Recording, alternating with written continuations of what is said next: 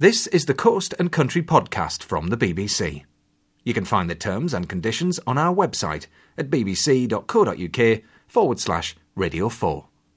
Today you can hear Open Country with Helen Mark. So we're walking along the cliffs at the moment, and this is part of the North Downs. The North Downs run from Surrey, Farnham in Surrey, all the way round to Dover.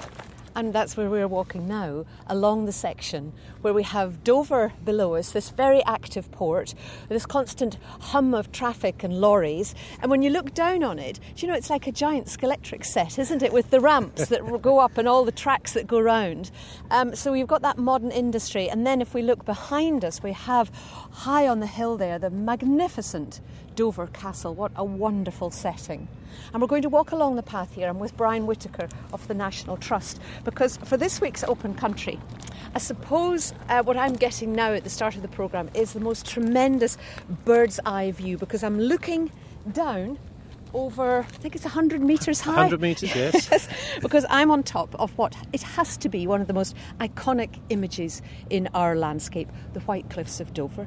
And in a year when all eyes are on Britain for lots of different reasons, and many people will be arriving on these shores, for some, their first sight is going to be of these symbolic cliffs. The rain does a fantastic job keeping the cliffs white, because there's a little bit of mixture in there with carbon and causing a little bit of acid to sort of erode that through. But it is, as you said earlier, it's one of the real symbols, which is you come in on a ferry, it's instantly recognisable. So Brian and I are walking along side by side on the path, and just behind us is Rob Sonnen, who is a ranger for this particular area. And while we have this whiteness, which is very strong in bright light, isn't it? Yes, right. There are sort of swathes of green, and in that, what a wonderful collection of colours. Pinks, yellows, whites, you know, deeper yellows, lighter yellows. There's a lot going on. The reason why chalk grassland, you see a lot of these flowers, is because there's very low nutrients, it's very well drained, so there's not much water there, and it gets very warm quickly as well. So a lot of the taller plants and grasses can't dominate, so no one plant dominates. It allows a lot of the lower species of plant to come through. So you have the horseshoe vetches, these are sainfoin, these are quite scarce, taller pink ones. Quite scarce, aren't they? They're actually one of the species that we need to look after in this country, but that's partly because it's an arable flower that's in decline.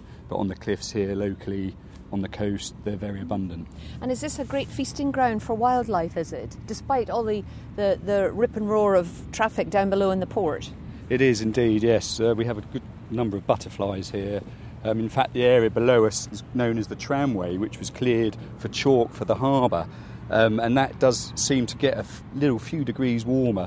So that's one of our really good spots for butterflies down there, just because I think the sun reflects off the chalk wall. Yeah, they absorb that heat, they just love it. But you would normally get those chalk-loving butterflies, like the blue Adonis? That's right, we have all the blue species of butterfly here, so apart from the large blue.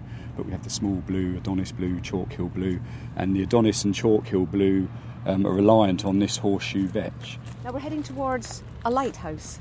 So the lighthouse that will come into view when we get on the top of the hill is South Foreland Lighthouse, and the lighthouse is the first place to see sunrise in the winter months. But it was also, in the 1800s, was the place where Marconi and Faraday were doing their experiments, both for doing ship-to-shore. Was the first ship-to-shore message was done from that lighthouse, and also it was the first lighthouse where they had used electricity to power the light. Now we're beginning to get an idea of how special this particular landscape is because of the visual impact of it, but because of its place in the history of Britain. So let's head towards the lighthouse then. Now we're coming to an area here where you've got ponies grazing. Are they National Trust? These are Exmoor ponies. We have 14 in our herd altogether, although there's 11 here and 3 over at St Margaret's on some other sites there. But they manage the land for you? And yes, exactly that. They're doing exactly as you see. They're doing now grazing to keep the grasses down and allow the smaller flowers that we've been talking about to come through. So we've walked up the cliff path, and On a fine day, we would be looking straight across to see the tip of the Southforeland Lighthouse. Brian, you said the National Trust own, was it 7 kilometres out of the 16 kilometres that make up what's called the White Cliffs. But there are some bits that we don't own. And an opportunity's come up for us to acquire it. And that's something that is now forming the basis of an appeal to try and see whether we can save this as well for the nation. How important is it to preserve the White Cliffs of Dover? Incredibly important. Oh. It's a symbol for everyone in the country, not just local people. It epitomises what the country stands for. There's a sense of pride, heritage and history. For some reason it has an iconic status. I think because it's one landscape that's instantly recognisable by everyone. So if you show an image of the White Cliffs of Dover, people know where they are. And it stands as a symbol in the same way that the Statue of Liberty does for America. It's a key symbol. You see it every day of your working life. Yes, and it's still... I'm so lucky to be able to call this my office, you know. Right, oh gosh, I wasn't expecting this. Now, this is a really narrow channel. It's man-made concrete structure with an huge iron gate on this. I have to go down through this. I don't like the look of this at all. I have to really crouch down. And in and along. That was quite an entrance. This is known as... This is the Drop Redoubt. The Drop Redoubt? Yes. Redoubt is in... A redoubt is an independent fortress. Well, this White Cliffs coastline does have an incredible military history, you know, down through hundreds and hundreds of years. And being with Jon Iveson from the Dover Museum, who's a military historian, well, this is... You're a great person to be with when we go and discover a little bit of the military history of the coastline. So what I'd love to hear, Jon, is a potted history, as it were, of the strategic and military story that goes with this particular landscape. Where do we start? Well, I think probably we'd be better starting on the top of the fort. The reason being that we can actually see what we're talking about from up there. Okay. This is where you can describe the history of Dover most adequately from, because you can see it all laid out before you. I suppose most people would think back to the Romans, the first invasion by the Romans. Well, Julius Caesar was the first, but I'm not sure that he was actually invading, wasn't he? He came for sort of diplomatic reasons. His first landings, which were probably along the coast of Deal, he describes in Gallic Wars, and he describes javelins being thrown at him from the top of Dover Cliffs. And that's why he moved down to a safer landing place somewhere further down the coast. Mm-hmm. And it wasn't until nearly 100 years later that Claudius landed in Britain and Roman Britain became established in AD 43. What remnants are there, if any, of those first Roman investigations of our coastline, and then they're taking over, you know, this stretch of land? Is there anything left of that? Where we're standing here, we can see the evidence of the Roman conquest.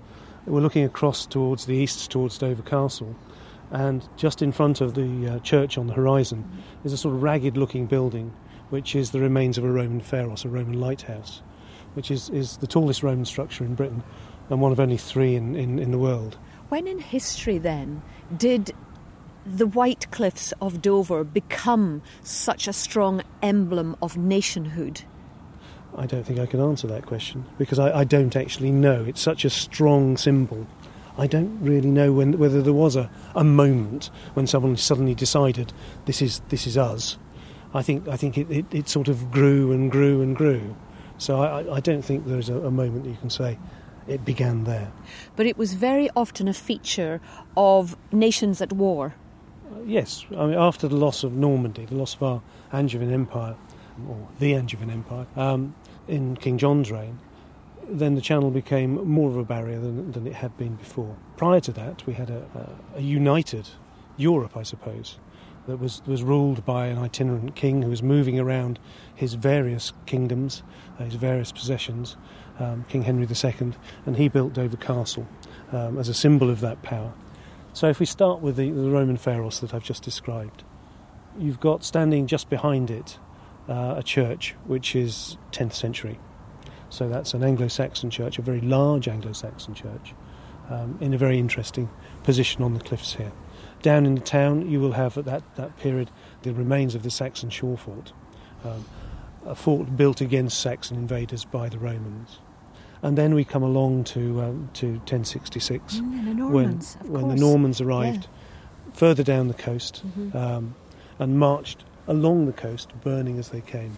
And they arrived at Dover, burned Dover, and spent 8 days fortifying or refortifying, depending on how you define it, something at Dover.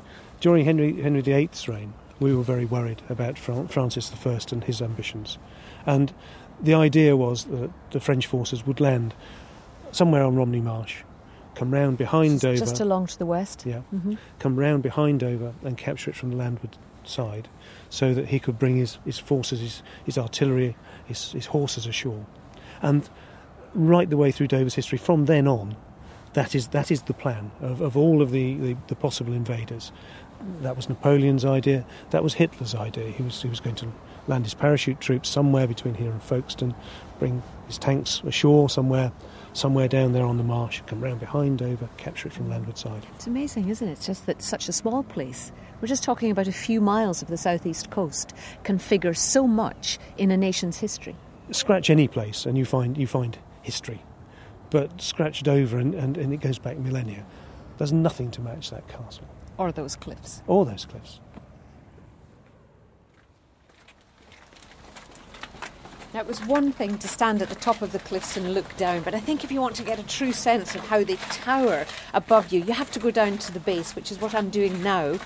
Down some steps onto Shakespeare Beach, this is known as. It's a shingle beach, but the pebbles, look at that, they're tiny. Look, you can scoop them up in your hand, hundreds of them. Isn't that lovely? Look at the colours. We've got creams and browns and ochres and blues. How beautiful is that? And I'm with Melanie Wrigley, and I could be with no better person at this particular moment, because as a geologist, look what I hold in my hands. Now, lots of tiny flint pebbles here, and the flint comes from within the chalk. It's mainly in the upper chalk, but that's where the origin of flint is. The chalk gets washed away, and this is what remains behind. That's it. Now, the first thing people will say, well, actually, it's not that white.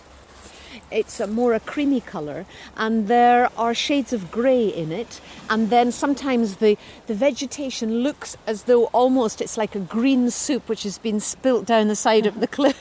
It's sort of stuck onto the chalk. The chalk is a fascinating rock because not many people realise it's a biological deposit, and so is the flint. It was formed in the Cretaceous era of geological time, which was about 65 to 144 million years ago.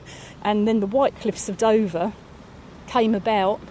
In the last ice age, we were joined to France by a land bridge. To the east of that land bridge, the Thames and the Rhine were draining into a big freshwater glacial lake. And this big lake was building up with the meltwater from the glaciers on the eastern side of the land bridge. At that time around the world, the climate was warming, the polar caps were beginning to melt, and the sea started encroaching up from the Cornwall end. From the west, so from the west, it was gradually, sea level was rising up. Then the geologists believed there was some big major geological thing that happened, and they believed that it was an earthquake here, fractured the land bridge, and billions of tons of water came flooding from the east, washed down flooded down and created the channel that we've got today. So now, Melanie, we have to crane our necks up to the very peak there. There is a bit of an overhang on the top. There is. So you can see how, at some point that is going to become, part of the pile of rocks that we have, not just rocks, boulders, huge boulders that have fallen down here quite a while ago, I presume, because there's a bit of vegetation growing on the pile of rubble. What you can see are the horizontal lines that run through. So different layers that were set down over, the different thousands of years, I presume. That's right. It's over millions and millions of years. Oh. Apparently it takes something like 100,000 years for a vertical centimetre of chalk rock like this to be formed. When we look up at the White Cliffs, you can see lines in the cliffs. And there's sort of little knobbly bits and there's smoother bits, but they're in lines. Now, they're the bedding planes. That's how the chalk was laid down originally. So all those lines are representing what was the seabed at one time, and then another layer's come down and got compacted on it, and then another layer, and so it's built up. So the oldest rocks are at the base of the cliffs, and the youngest rocks are at the top of the cliffs. So it's a calendar, isn't it? It's a diary. It's the journal of, such ancient times. It's part of our British heritage, I always think. Really, to get a true sense of the White Cliffs of Dover, you have to start, as we did, at the top. But you can't leave it at that. You've got to come down and take a look up. Yeah, come down. That's the full story then. And look up, but be very careful. Don't get too close.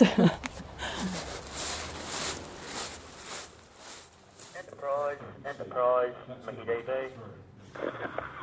Offshore progress for Shearer. We'll just move into the position just previously given to you, then we'll be stationary. Over. Now I've come into a very modern building set on the top of the cliff, and this is the Coastguard station. Now, in other visits with Open Country to Coastguard stations, they've just been little huts on the hill. But this is a really modern, impressive setup that you've got here. This is the operations room, I take it. This is the operations room, yes. And I'm with Kaimes Beasley, and there are people working on monitors. There are communications coming in and out all the time. But the view we have too is across the channel and down to the port, and the ferry there, just heading out towards the gap in the harbour walls. So a great visual position, but you can in a way see and hear so much more, can't you? Yes, that's correct. We're here at the Dover MRCC, one of 19 maritime rescue coordination centres in the UK. Here at Dover we have several functions. We're performing search and rescue for the Dover district, and we're also providing what's known as the Channel Navigation Information Service, which is the radar surveillance function for the Dover Strait Traffic Separation Scheme. I saw the radar spinning on top of the roof when I was arriving. Yep. So it's picking up that information all the time. That's correct. We're continuously monitoring the movements of vessels in the Dover Strait because we're checking to make sure the vessels are complying with what they're supposed to do with regards to the international regulations for preventing collisions at sea, and also that vessels are observing what's called the mandatory reporting system in the Strait.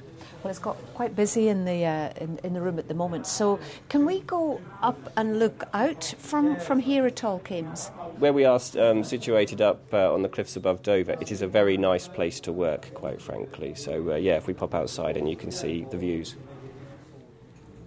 It's such a lovely site to work at because you come in the morning, obviously every day isn't like today. Down the end of the building there, you've just got the view across to the South Foreland and across the cliffs.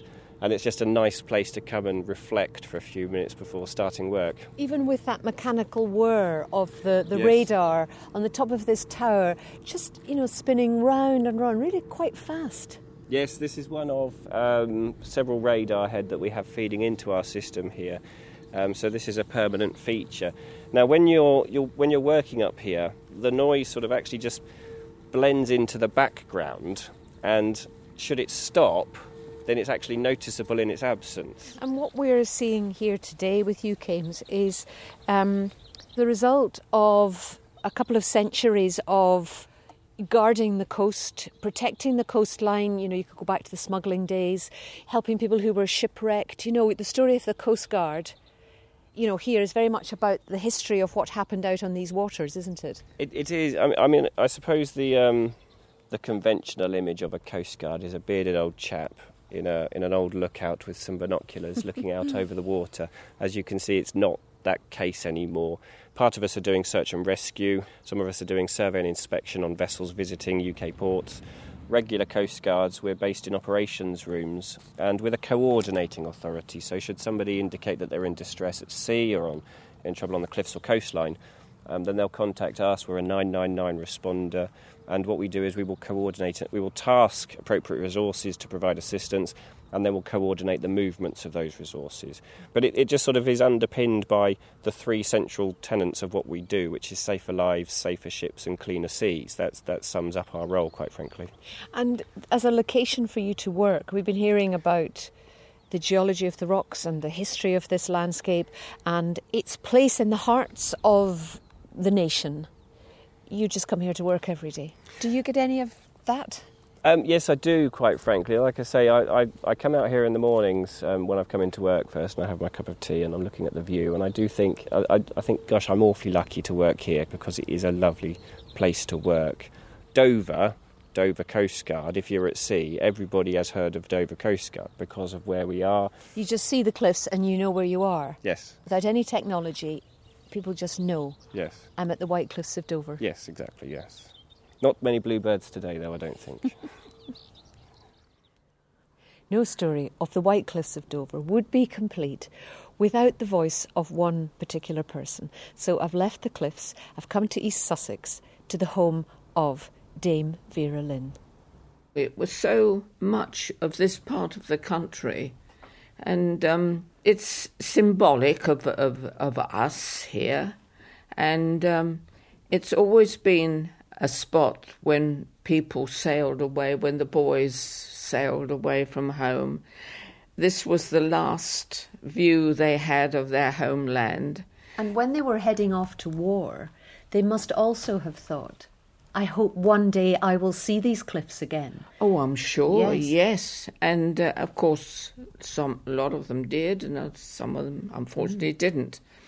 I can just imagine them standing there looking as they drifted away and seeing it, maybe thinking, maybe for the last time. But then when they returned, it was, here we are home.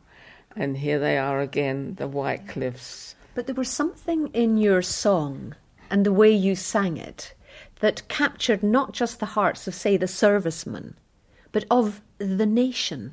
And the White Cliffs of Dover came to symbolise so much about what Britain was then and maybe even now. So many people across the world are familiar with the White Cliffs of Dover. They haven't actually seen it themselves. They've heard about it and read about it. And me, fortunately, singing a song about it helped people to recapture it in their mind, and they could visualise it. We were speaking to the National Trust, and they are running a campaign to buy a certain stretch of the White Cliffs of Dover. Yes. And you've thrown your weight behind this, haven't you? Yes, because I think it's a wonderful idea. I mean, who knows what somebody might do with that bit of land in the future. And it's right that some of it should be preserved for future generations. And so I hope they manage to secure it safely. We must protect it and make sure nobody messes about with it. Preserve and protect. Yes. And remember through song. Well, yes, I hope the song has done a bit to bring it to the public's notice. And I go around the schools, talking about answering questions really about the war and what we ate, what we wore, and they always sing that. Do you hear it in your head still? Oh, well, yes. I mean, I've only got to think of White Cliffs of Dover and the song is there, because it's something that one sees. It's not like we'll meet again, although it's a strong song and we'll survive. But the White Cliffs, you've got to see it to appreciate it. And when you hear the song or sing the song, it's there in your mind. You can see it. A little picture. The valley will bloom again. There are occasions now when I go to schools or at some reunion, and of course it's always sung. And of course I join in. There'll be bluebirds over the White Cliffs of Dover. Tomorrow, just you wait.